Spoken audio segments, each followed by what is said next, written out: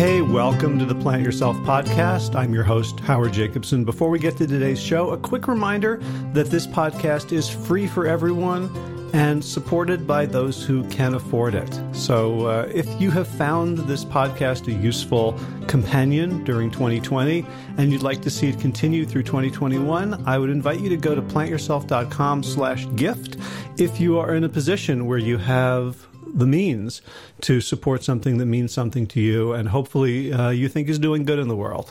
You can use PayPal or Patreon. You can make a one-time contribution or become an ongoing, sustaining patron of the show. And if funds are too tight for you to show your appreciation in a monetary sense, you can still leave a review of the Plant Yourself podcast on whatever platform you listen to podcasts. That also helps us a great deal.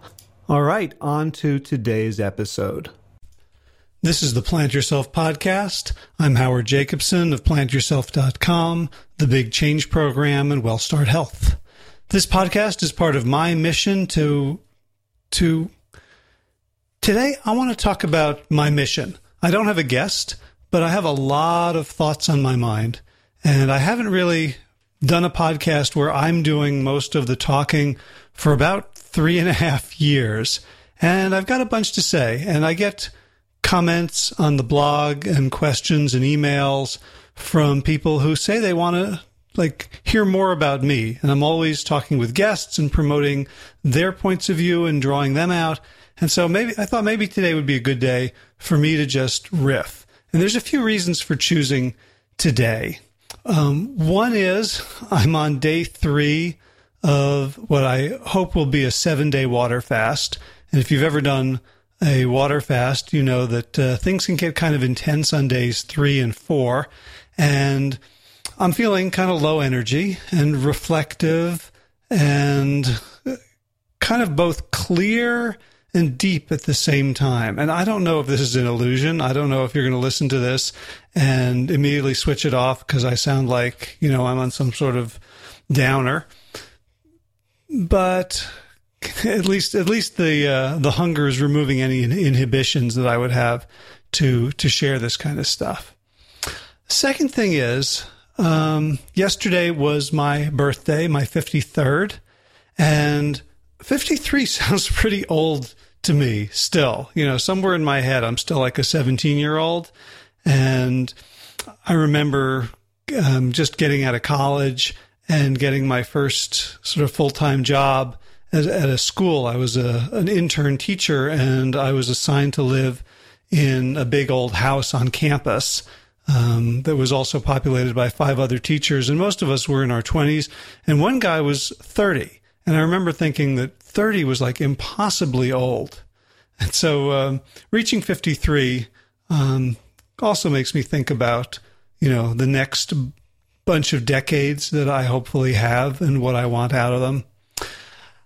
And it's also, yesterday was my dad's 100th birthday, or would have been, had he not died in 1989 at the age of 71 and a bit.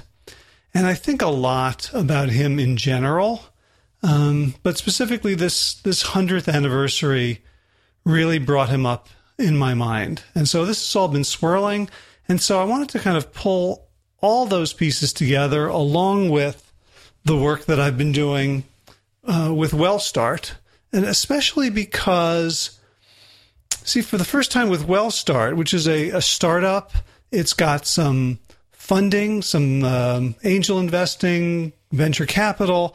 It's like a real business. And I've always pretty much been involved in, small stuff, in doing my own thing, and I could always allow it to be completely mission driven. But here I'm a board member, and so we just had our quarterly board meeting last week, and I had to look at financial projections and P&Ls and cap sheets and all this stuff that's really quite foreign to me. And it's not something that I look at and I go like, oh, this is fun. Look at all these numbers on this spreadsheet, and oh, look at this. And it kind of can feel to me like business. Like the purpose is to get a return on investment for our stakeholders, especially for our shareholders, the early people who put money into this. And I suspect that it's quite easy for people to lose track of the mission, or at least start to give it lip service when the daily mission becomes keeping the doors open, keeping the lights on, paying the mortgage, and doing all the business stuff. I'm in the middle of a book that I'm really enjoying. It's called Measure What Matters, and it's by probably one of the most famous venture capitalists around. His name is John Doerr, Doerr, of Kleiner Perkins. He was famously one of the first investors in Google. His investments include, lots and lots of really successful companies, including Dropbox and a bunch of others. And one of the things that I was thinking about is, like, he's talking about these startups, and he's talking about a metric or a methodology for management called OKR, which stands for Objectives and Key Results. And it was based on, the work of Peter Drucker, this great management guru, but really developed by Andy Groves at Intel in the early years, in the late 70s and 80s. And so he's got all these founders telling their stories about how their companies started out, what the mission was, how they grew, and specifically how they grew using this methodology of OKRs. And it's inspiring, it's interesting, but I can't help be a little bit sad, because when you see how these companies started out, like Google, like to organize all the world's information, and how idealistic they were. And then you see kind of what Google has become in terms of bad behavior, in terms of decisions that are made specifically for their own bottom line, the lobbying they're doing, the trouble they're getting in, their inability to question whether the next big thing they're working on is actually going to help the world or just create more of this kind of corporate surveillance state, or listening to Sheryl Sandberg talk about the vision of Facebook as something that connects people all over the world, when we see how resistant they are to anything that takes away from their bottom line. And I'm worried. I'm worried about myself getting into that mindset of, the mission can be compromised in so many ways because we're starting to see financial success and growth. And I can always, tell myself that, well, of course we need to grow in order to fulfill the mission, that, the means here are justified by the ends that we're trying to achieve. And of course, there's truth to that. There's truth to, we can't change the world if we can't be financially successful, if we can't pay enough people to do the work, if we can't sustain the work ourselves. But I think there's a line, right? And I don't think that I'm better than anybody else. I don't think that I'm more ethical. I don't think that I have a stronger set of values. I don't think my brain is equipped any better than anybody else's to notice my own hypocrisies. So I'm kind of putting this out there as a stake in the ground. And hopefully when people listen to this, if you see me straying from this mission, you'll call me out, and you'll help me get back on track.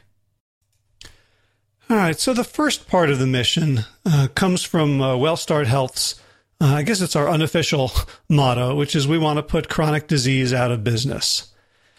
And this is what really attracted me to the company when Olivia and I first started talking. Olivia Kelly is the CEO of WellStart.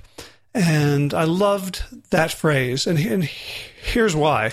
Because we know that somewhere between 90 and 99% of chronic disease is preventable. And some number lower than that, but not a huge amount lower than that, is reversible. Which means, if you think about it, that millions and millions of people are living with pain, with disability, with suffering, with financial hardship over medicines, over lost work, over the dozens of daily accommodations that have to be made that could cost money or could require paying other people to take care of you or to take care of kids or other responsibilities you might have. And for me, it's personal because of my dad. My dad's name was Joel. He was born on July 30th, 1918, and he was 47 when I was born. So that's why I'm 53 and he's turning 100. So he was an older dad, but he was in great shape. He was never overweight. He's a small man, about 5'6", 5'7". He was always around 145 pounds. And from the time I was about 3 years old, which is to say from the time I remember him, he was an athlete. He loved playing paddleball, and then later racquetball, and then later tennis, and then squash. And he would always have his gym bag with him. He didn't like, working out in the gym or running or anything like that, but he would work up a sweat playing squash, playing racquetball.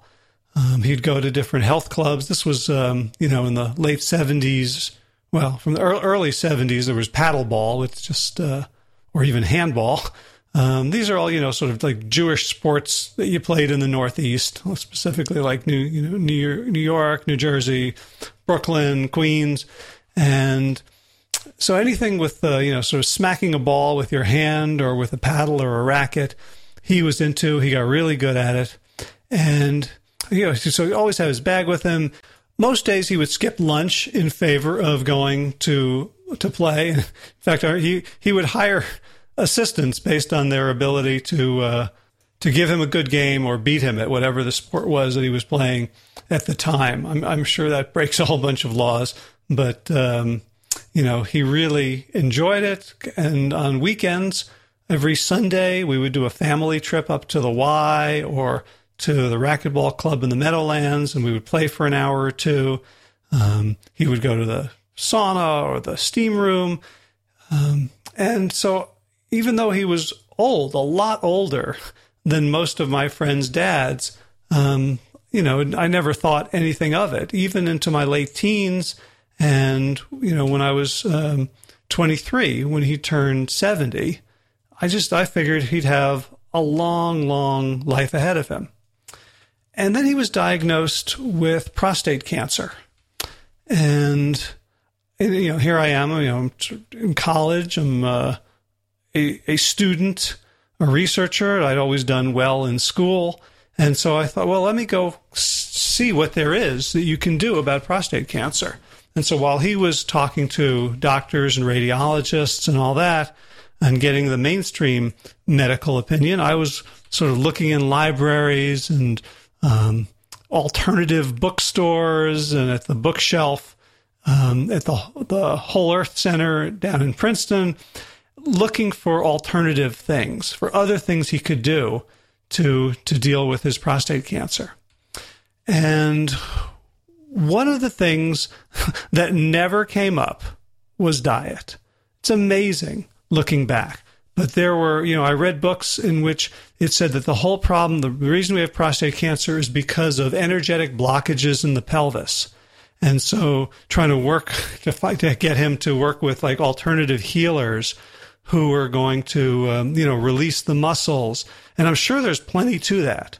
I'm sure, I know it's not sort of evidence-based in terms of the Western standard of a randomized controlled clinical trial.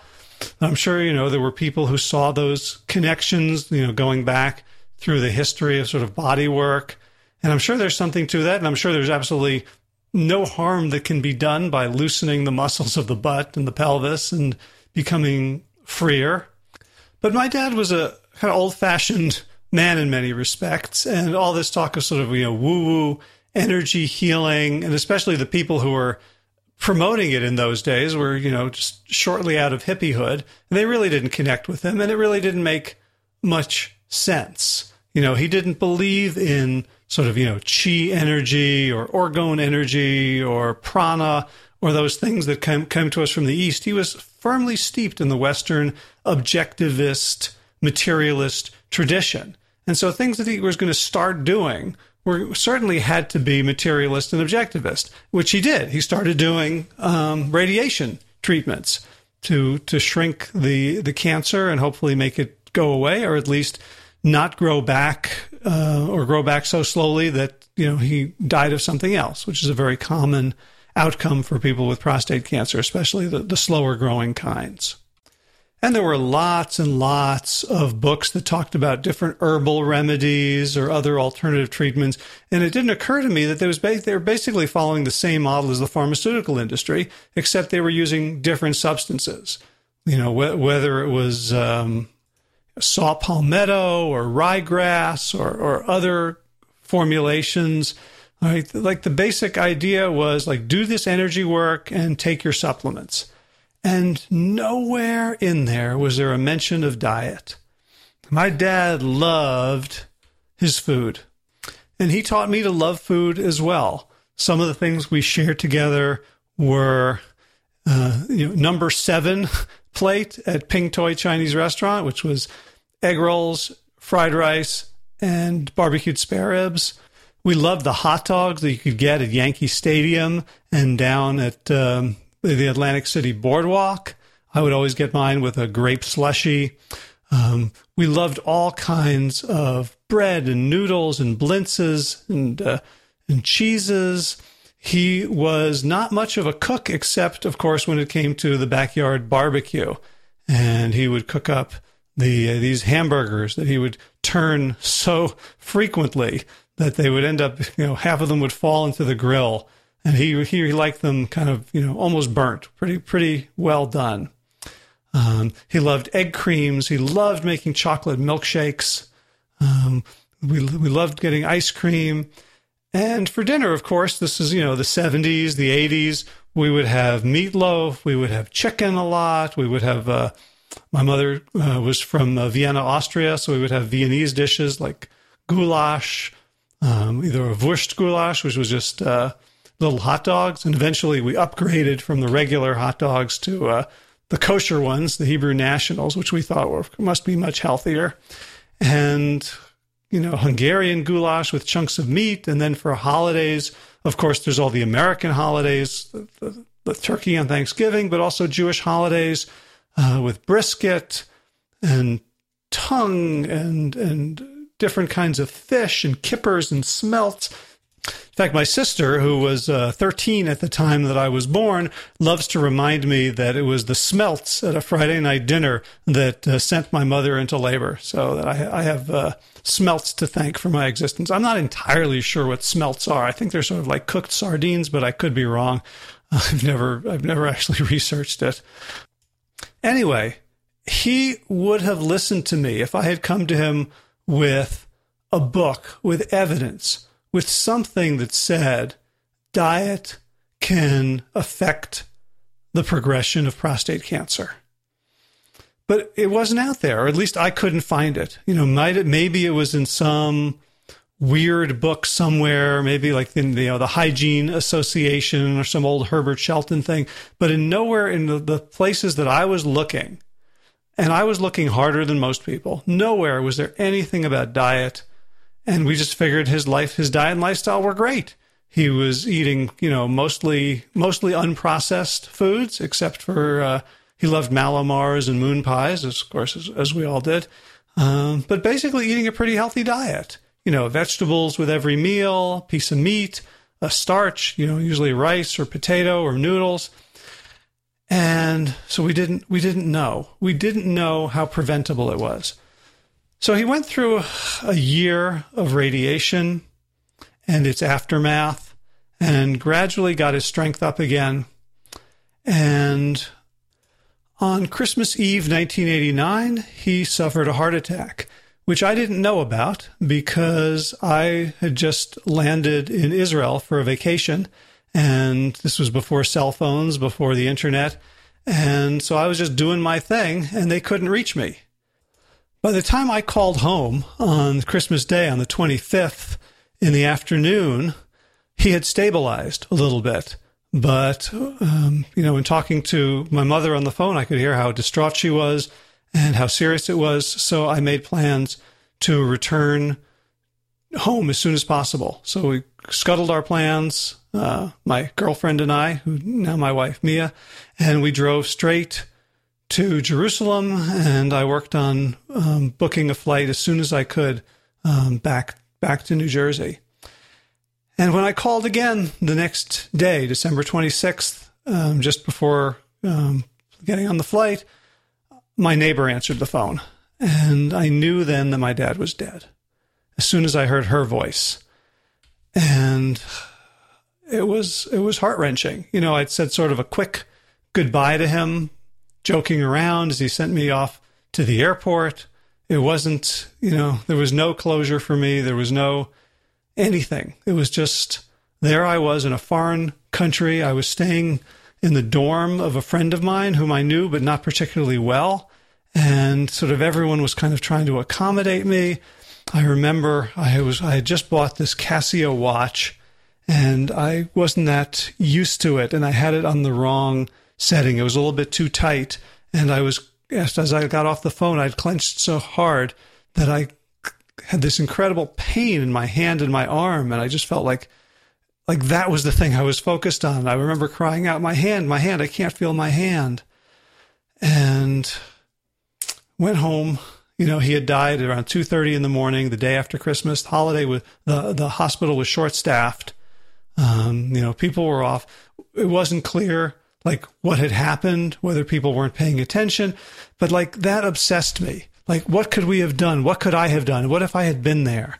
What if it hadn't been that day? What if we paid for better nursing for someone to be there with him? And the questions and the self-doubts and the blame and the what-ifs really haunted me for years. And the one what-if that never occurred to me was, what if we knew? What if we knew about Dean Ornish and about Caldwell Esselstyn and about T. Colin Campbell and about Neil Barnard?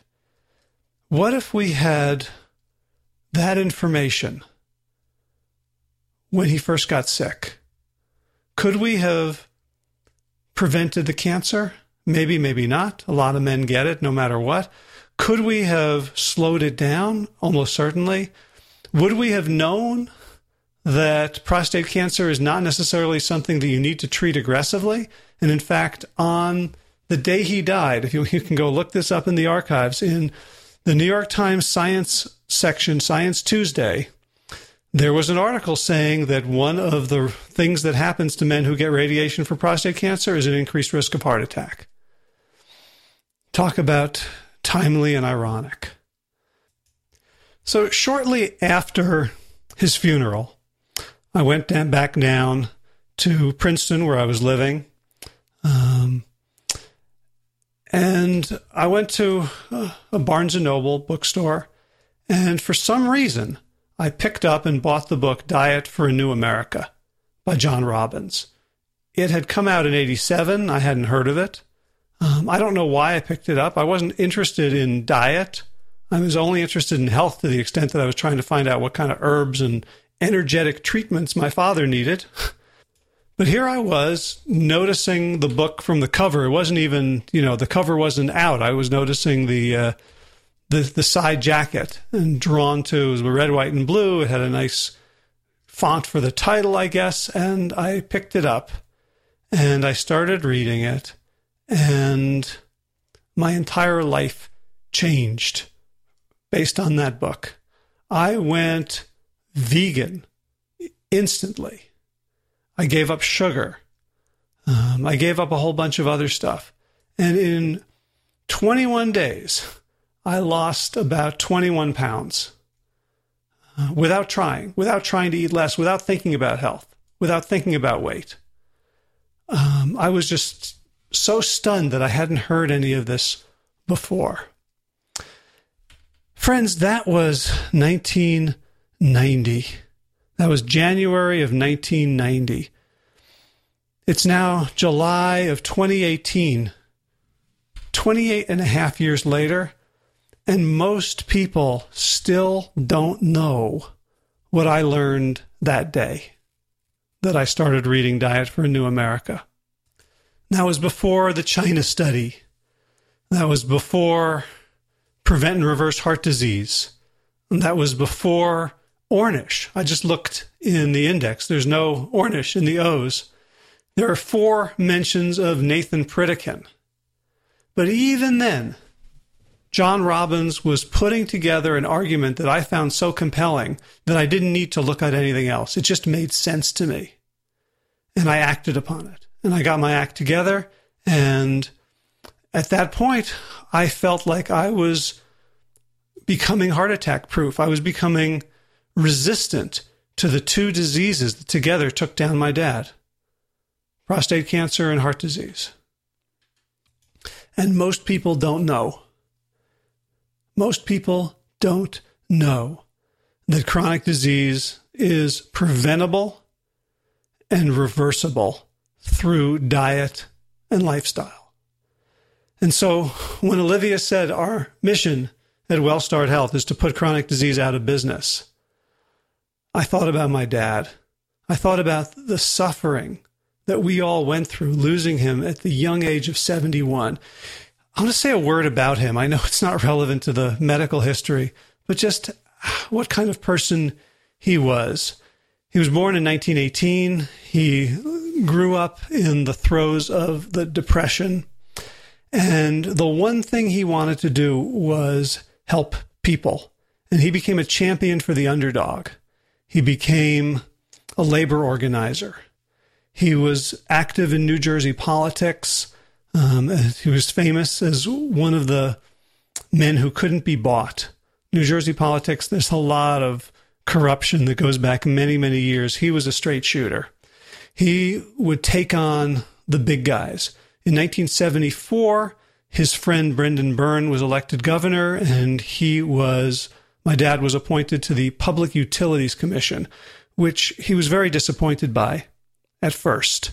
He wanted to be the commissioner of labor to help working people in their fight to make a decent wage and have good working conditions in healthcare. He had been a labor organizer with the United Auto Workers, with the International Ladies Garment Workers Union. He had organized mills up in the Northeast, and he had seen people dying from poor working conditions because the bosses couldn't bear the cost of safety equipment, of slowing down the production line when something looked wrong.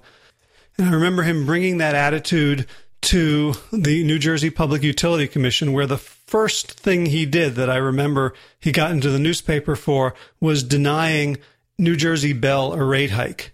They had been asking for rate hikes for decades, and it was just a rubber stamp. And not only when my father and the other commissioners looked at their request for a rate hike, not only did they not grant it, but my father convinced one other member to actually roll back their rates. He said, if they're a monopoly, they have no competition, and they were getting fat off of the backs of the poor and the working class. And that's how he was. He later became the Commissioner of Energy for New Jersey. I believe it was the first statewide Commissioner of Energy in the country.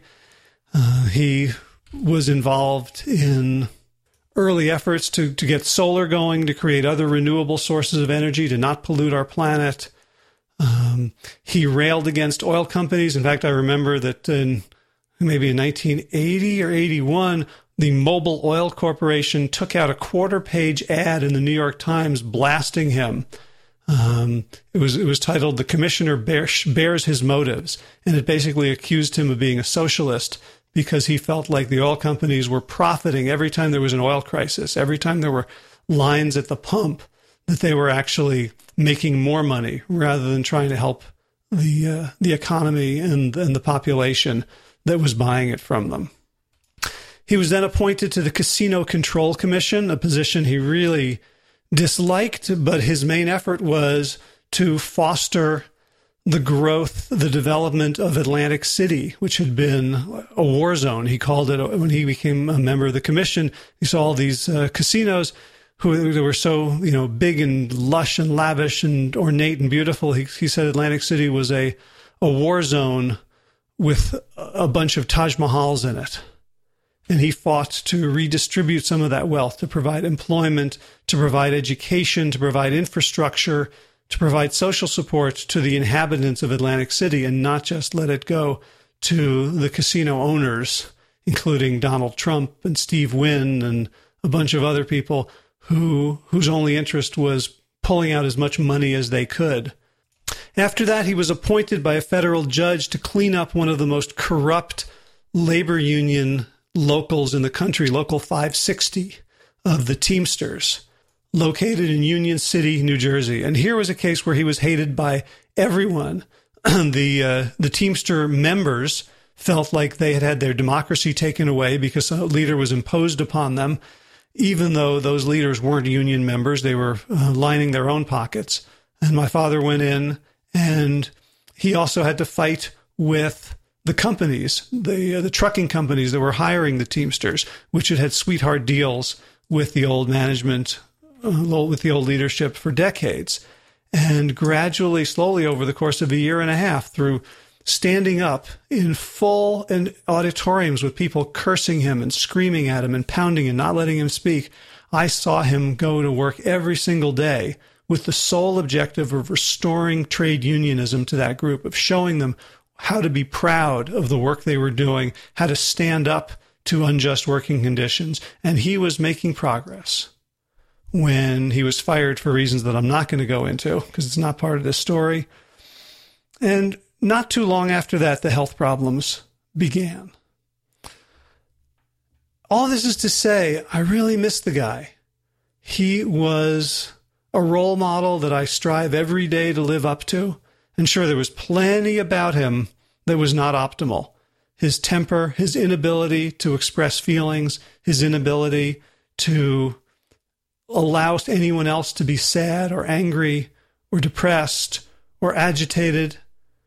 Growing up in a broken home, he told me about hiding under the kitchen sink while his parents fought and not being able to stand any sort of fighting. So, part of my legacy from him is wanting to appease everyone, wanting to avoid conflict at all cost. But still, what I got from him was a sense that to be a man, you had to show courage and you had to stand up for what you believed, and you had to stand up for the little guy who couldn't fight for himself, who didn't have a voice. And reading John Robbins' Diet for a New America there, 2 weeks after I had to say goodbye to him, and seeing another kind of courage of seeing John Robbins, who, if you don't know, was the heir to the Baskin-Robbins ice cream empire and walked away from it. And his argument for veganism was threefold, the same we have today, about health, about the ethics of taking care of animals and not exploiting them, and the environmental concerns. Really, nothing has changed since John Robbins wrote that book in terms of the broad outlines of his argument. We filled it in with a lot more data, a lot more details, a lot more nuance, but it was all there in 1987 when he published it, and in 1990 when I stumbled across it. And while my father focused his attention and his warrior spirit on helping humans, I saw an opportunity to expand it to helping those with literally no voice, with the animals, to the trees that were being cut down to make room for burger farms in the Amazon. And of course, I saw that there was no conflict between caring for people and caring for the environment, that the pollution and the animal agriculture was harming the very people who were depending on it for their livelihoods and who were depending on it for their meals. And as someone steeped in watching my father take on the big guys, take on New Jersey Bell, which eventually became Bell Atlantic, which eventually became Verizon, and seeing him take on the cable companies when he was Commissioner of Energy, it eventually became Time Warner and Comcast, and seeing him take on Mobil and Exxon and Shell and Chevron, and seeing him take on auditoriumfuls of hostile people whom he was still trying to help. I was prepared. I wasn't surprised by the pushback from the dairy industry, from the beef industry, from pork, from chicken, from eggs, from the junk food manufacturers. Eventually, I began to see the link between food and the pharmaceutical industry, pushing a profit-driven pharmaceutical model of health and dismissing the idea that lifestyle medicine, that lifestyle could play a role. And this all came from my dad. And he checked out at the age of 71. He had just played racquetball. He was in great shape, so we thought. He had recovered, so we thought, from prostate cancer. And I lost him. And I lost years and years of support, of encouragement, of wisdom. People used to say that my dad thought that the sun shone out of my ass, and it really was true. He did not think he was going to have a child. And at the age of 47, he got a surprise. He only married my mother when he was 45 and a half. Everyone who knew him was amazed that he did not stay a bachelor, that someone had reeled him in and turned him into a husband and a father. And no one will ever adore me the way he adored me.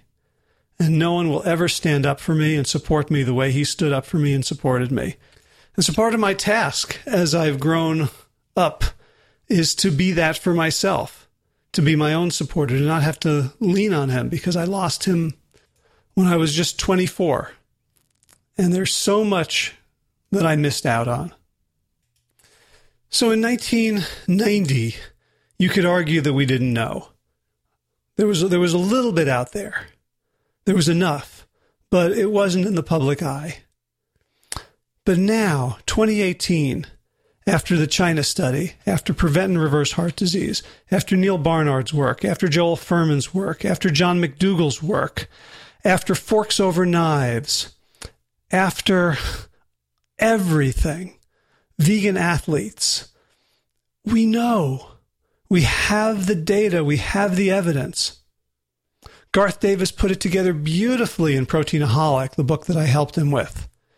Any doctor who doesn't look at this stuff and see that lifestyle is the first line of defense against disease is not well trained.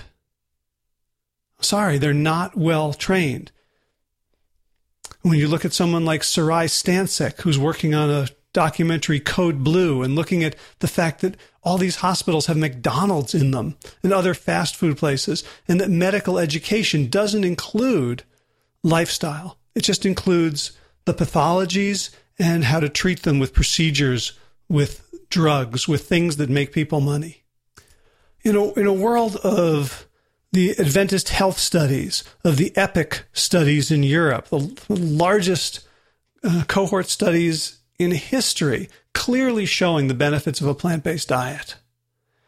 With the Blue Zones work of Dan Buettner, showing that the healthiest people in the world eat plant-based. Now I can say there's absolutely no reason for people to be getting sick and dying at the rates they are from completely preventable and largely reversible diseases. And I just multiply my dad and my family by 1 million just in the U.S. to see the cost. I think about the story of my friend Josh LaJaunie, another co-founder of WellStart, and his grandparents, his grandpa, whom he adored and worshipped, and his grandmother, who loved him above all else, and how they would, she would feed them, and her food was love, and how she died shortly after retiring at the age of 67. And hearing about Josh taking care of his grandpa, his Bam Bam, who had been a huge, powerful man, but now was laid low by dementia and couldn't take care of himself anymore and couldn't wipe himself and lost all his power, all his dignity. and lived out his days as a shadow of his former self. And I know that these tragedies are occurring daily in households all over the country. What was it? 25% of us have a chronic disease. 25% of us are taking psych meds. We are sick. We are miserable. And you know what? We have to talk about the money too. All right. I know that I separated mission from money a little bit, but I'm kind of in charge of marketing at WellStart right now. And of course, if we want employers to hire us to make their employees healthier, we've got to talk about bottom line. We've got to talk about dollars and cents. And so I've been studying the effects of the healthcare crisis on not just individual companies, which is huge, but on the economy as a whole. And basically, it's the rise in healthcare costs with no attendant improvement in actual outcomes. It's getting more and more expensive, and we're not getting any healthier. That is bankrupting America, that's killed the middle class, that's created this giant chasm between the haves and the have-nots. And I'm reminded of my father's work, which was basically economic justice through his work as a union organizer, and realizing that the work I'm doing, trying to help people become healthier through their diets and through their lifestyles, is also a form of economic justice. And to give you a particular sort of right angle example of this, a friend of mine, a supporter of the podcast, is having a hell of a time getting insurance to pay for the things that she needs. And her problems are not diet-induced. They're not lifestyle-induced. They're stuff that happened to people. And because we're spending all our money on diabetes care, type 2 diabetes, on cardiac care, on cancer care, on screenings, on dealing with the downstream detritus of a broken healthcare system that can't tell people what to do to fix their problems or to prevent them in the first place, there's no money left for my friend. There's no money left for the orphan drugs, the ones that there's so few people, because it's a genetic condition and so few people suffer from it that the drug company's never going to make back their money on it. That's where our medicine, that's where the Western medical system should shine, should be heroic, is in helping people with genetic problems, helping people who have been traumatized and had damage done to them by life, by extenuating circumstances, where heroic treatment, incredible hours spent in the lab researching, could pay off, not in a financial sense, but in terms of helping people, in terms of making the world a better place, in terms of giving those folks a fair shot at a healthy life. But we're spending all our money on completely preventable, completely avoidable conditions that we've known about for at least 28 and a half years. So that's what I'm doing at WellStart. We've developed a platform and a protocol that teaches people, that shows them the clear evidence and gives them the skills, both the cooking skills and the walking and jogging skills, and the meditation skills, the sleep hygiene skills, but also the mental, the mindset skills, the thought patterns, the emotional strength to start to make these changes in a world that still poo-poos them, that still tells you you're crazy if you're eating a healthy diet, that doesn't say a word if you're eating all your meals from McDonald's, but the minute you go plant-based, everybody's worried about your nutrition. In a world in which bacon is a reason to take in a type 1 carcinogen, a world in which most smart, health-concerned people are getting completely the wrong message about what to put in their mouths. And the astounding popularity of ketogenic diets, of paleo, of low carb, because people are getting short-term weight loss results, and because if they have sensitivity to grains, they're feeling better in the moment, we are teeing ourselves up for additional unnecessary tragedies as people my age go on the statins, go on the antihypertensives, go on the beta blockers, go on the proton pump inhibitors, and then take all of the additional meds required to deal with the side effects of those meds. Meanwhile, their underlying disease conditions are galloping forward. They're not being treated. The symptoms are being treated. So our mission at WellStart, my mission, is to come up with the very, very best protocol, the best pedagogy, the best coaching, the best support we can come up with to make this information, this life-saving information, available, accessible, palatable, actionable, sustainable. We're doing this with companies, and we're also doing it for individuals. So you may remember the Big Change program that Josh LaJaunie and I founded, and we've run for a couple of years. That's been rolled into WellStart Health.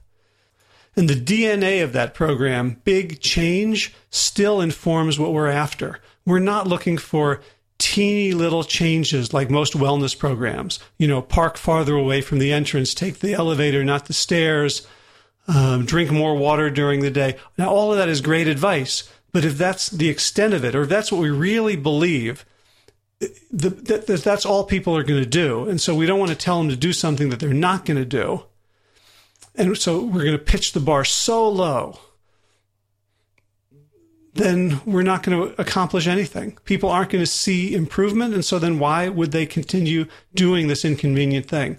We're looking for big change, for big changes in diet, for big changes in lifestyle, for people to become, again, the bipedal animals that we are, for big changes in mindset. And the biggest change of all is that we have agency, that we have some control. We have a lot of control. We have way more control than we were taught about our own health destiny. And once people start understanding that, once people see behind the curtain and they see that we have been lied to by omission and by commission, by the media, by the government, by corporate America, by our teachers, maybe they didn't know any better. Maybe they believed that we wouldn't listen. Maybe they believed that we couldn't do it. Once you try that for yourself, you try the plant-based diet for yourself for 10 days, for 7 days, for 14 days, for 3 days, for crying out loud, you will realize that you've been lied to, and the scales will fall away from your eyes, not just about food, but about so many things that we are taught that we just have to put up with, we just have to accept in this world. I haven't even gotten into the part of the mission related to our climate, to our environment, to this beautiful planet, this incredible orb that has everything we could ever need. Man, if you think about the beauty, and as far as we know, the only one that we've ever found that can sustain our life. A few months ago, I put Josh LaJaunie in touch with Nelson Campbell, who is the director of the documentary Plant Pure Nation and the creator of Plant Pure Foods, these wonderful frozen meals that people can buy very inexpensively and make the transition without having to learn how to cook. And they were together in Louisiana, and Josh took Nelson and a few other folks out on a boat to show them where the land used to be, where New Orleans is going missing, where the bayou is disappearing because the waters are rising, where people's lifestyles are being overturned. And I'm not even going to talk about all the wildfires and the bigger storms and the heat waves that are happening because of our dependence on animal agriculture above any other single factor. That once you try the food and you see that you get better, you develop a mindset of agency and you develop a mindset of growth, that you can make a difference and that you can make yourself into a person who makes even more of a difference. That's really the big change we're looking for. Yes, we want people to lose weight and get healthy. We want people to reverse their diseases. We want people to have beautiful biometrics, low cholesterol, low blood pressure, normal blood sugar. But we really want people to wake up, to accept the mantle that all of us need to accept now if we want to save ourselves on this planet. I keep thinking about the Dr. Seuss book, Horton Hears a Who, where only when the last little who shouts out does their little world get saved. And I think we're the same. We need all hands on deck. This is not a time for most of us to be relaxing in the cabins below, watching TV or napping. We are in a maelstrom. We are in the perfect storm, and we need all of us. And we need all of us invigorated and healthy and clear-eyed. And that's really the mission of WellStart Health that I embrace. And of course, we can't do it without running a successful business and making money. We have to promote, we have to market, we have to sell, we have to charge money for this stuff that I would dearly love to give away, which I have been giving away through this podcast and through other things which Josh LaJaunie's been giving away through personal texting and Instagram direct messaging and Facebook messaging and phone calls with hundreds of people over the last several years. And we've got to now, look at hard dollars and cents and figure out, how am I spending my time? How are we spending our money? Are we getting a return? Can we grow this thing to the place where it's big enough to fulfill our mission?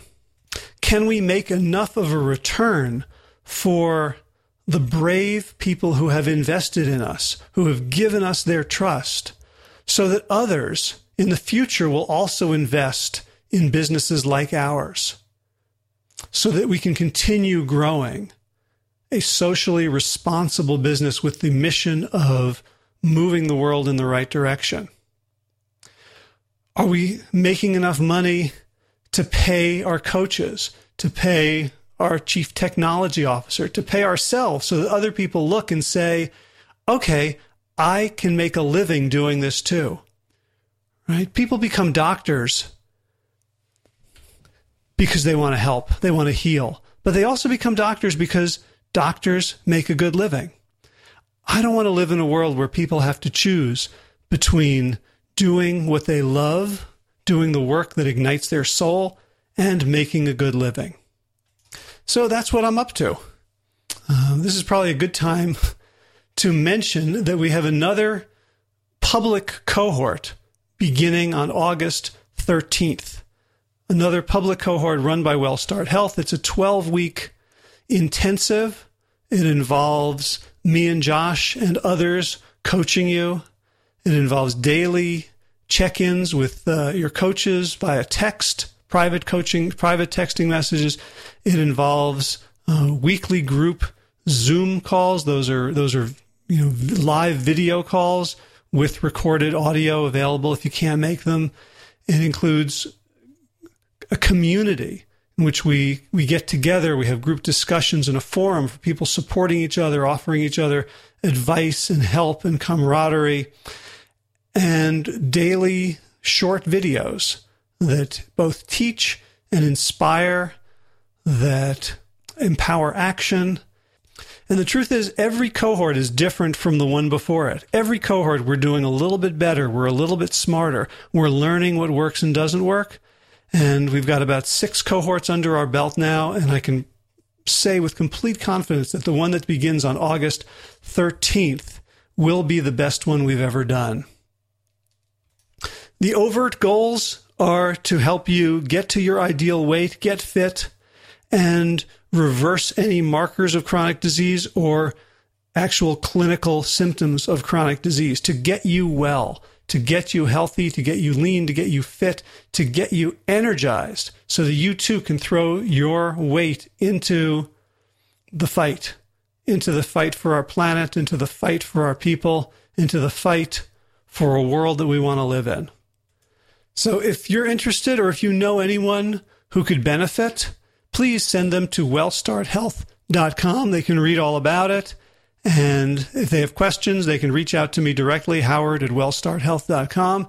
And if they're ready, you or they can go to wellstarthealth.com/apply. And I will put all that in the show notes, and you can check it out. One more timely thing. Tonight, that's July 31st, Tuesday at 6:30 p.m. Eastern Time, Josh and I are holding a webinar called The 3 High Hurdles to Weight Loss and Health. And we're going to be sharing what we've discovered through coaching hundreds of people, the 3 biggest mindset mistakes people make. And we're not talking about, making mistakes with like cooking breakfast or too much oil or stuff like that. That's easy to correct. The mindset shifts that are needed to sustain success are the hard part. And it's where I think we are distinguishing ourselves in the marketplace through our understanding of behavioral science and through our coaching protocols and through the way that we're using technology to reach people in a very high-touch way. If you're interested in signing up for that webinar, you can do so at plantyourself.com/now/NOW, all lowercase, which will take you to the right page on the WellStart platform, which actually is wellstarthealth.com/3-hurdles. But it's probably easier to remember plantyourself.com/now, NOW, as in why wait. All right, so this has been an unusual episode of the Plant Yourself podcast. I'll just say a few closing words. It's weird to not go back to an interview that I'd pre-recorded, but let's just keep it going.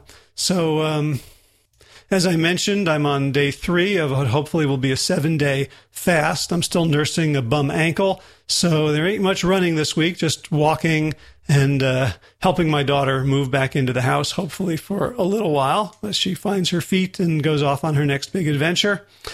In garden news, the Austrian cow peas are coming in. These are wonderful peas. They're really long sort of beans with maybe 10 or 12 or 15 sometimes individual peas inside them. So they produce quite a lot, and I'm looking forward to several pea stews over the course of the winter. And what else is happening in the garden? The kale is just about done, where I have to go back, sadly, to store-bought kale until it becomes cooler, and late summer, early fall, we can plant some more. And the blueberries are mostly done as well. The grapes are plumping up, and I imagine within 3 to 4 weeks we'll start to be able to eat our delicious Scuppernong muscadines with the thick skins, the extremely sweet flesh, and the giant pits. All good stuff. If you'd like to support the mission of this podcast, you can do so at plantyourself.com. Just scroll down the right sidebar and you can see the Patreon link where you can become an ongoing contributor. You can contribute as little as $1 a month or as much as you'd like. I have not put an upper limit on what you're able to contribute. Every little bit helps keeping the hosting paid for, helping to defray some of the costs of my time, helping me get better equipment as I go traveling, and helping me promote the podcast with better tools so that I can reach more people and attract other guests as well who might need a bigger audience in order to be interested in coming on the show. You can also do the single easiest thing, which is to leave a review and a star rating on iTunes. That really helps us reach more people. And of course, you can share this and other episodes with your friends. This was episode 281. And if you want to check out the show notes, I don't think there'll be very many. I have to write them now. But you can read them at plantyourself.com/281. And if you're new to this show, you can catch up on 280 very different episodes at plantyourself.com. All right. Well, it's time for thanks. Thanks to Will Ridenauer for allowing me to use his beautiful song Sabali Dan, the Dance of Peace, as the theme music for this podcast. And of course, thanks to all of you Plant Yourself podcast patrons. Today, I want to say your names so that everyone can hear them. This is going to take a while, so I understand if you, dear listener, want to go listen to something else. But I really want to acknowledge in a meaningful way the people all of you who are helping me and who have helped me define my mission and begin to realize it in my life. It's not lost on me how lucky I am, how fortunate to have found something that lights me up so much and to have found a community that supports it. I promise you, if I didn't have so many listeners, fans, contributors, partners, I would not still be doing this. This is not sustainable without a community. And so you are a big part of my community, and I'm going to say your names right now. Kim Harrison, Lynn McClellan, Anthony Disson, Brittany Porter, Dominic Morrow, Barbara Whitney, Tammy Black, Amy Good, Amanda Hatherley, Mary Jane Wheeler, Ellen Kennelly, Melissa Cobb, Rachel Behrens, Christine Nielsen, Tina Scharf, Tina Ahern, Jen Vilkanovsky, David Bizek, the mysterious Michelle X, Elspeth Feldman, Victoria Dolomanova, Leah Stoller, Alan Christensen, Colleen Peck, Michelle Landry, Josina, Julianne Rowland, Stu Dolnick, Sarah Durkis, Kelly Cameron, Wayne Pedersen, Leanne Peterson, Janet Selby, Claire Adams, Tom Franzak, Jeanette Benham, Gila Lacerte, David Donahue, Blair Seibert, Doron Avizov, Gio and Carolyn Argentati, Jody Friesner, Ruth Ann Funderburk, Misha Rosen, Michael Warbeck, the equally mysterious Tracy Z, Alicia Lemus, Rebecca Hughes, Val Linneman, Nick Harper, Stephanie Holness, Martha Bergner, Nicole Ramsey, Susan Ahmad,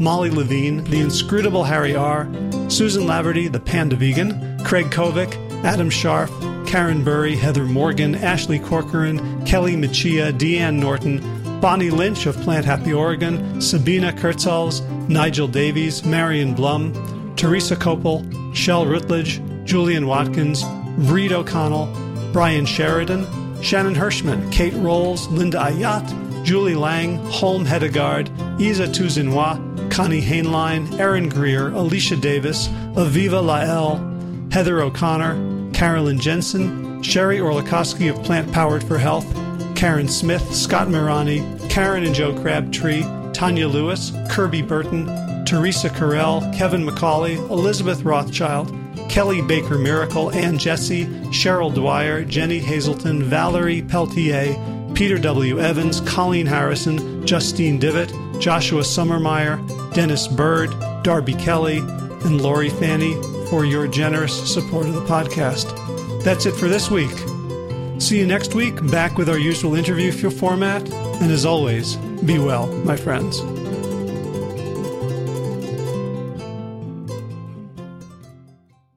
All right, time for thanks. Thanks to Will Ridenauer for allowing me to use his beautiful song Sabali Dawn, the Dance of Peace. You can find more of Will's music at his website, willridenauer.com.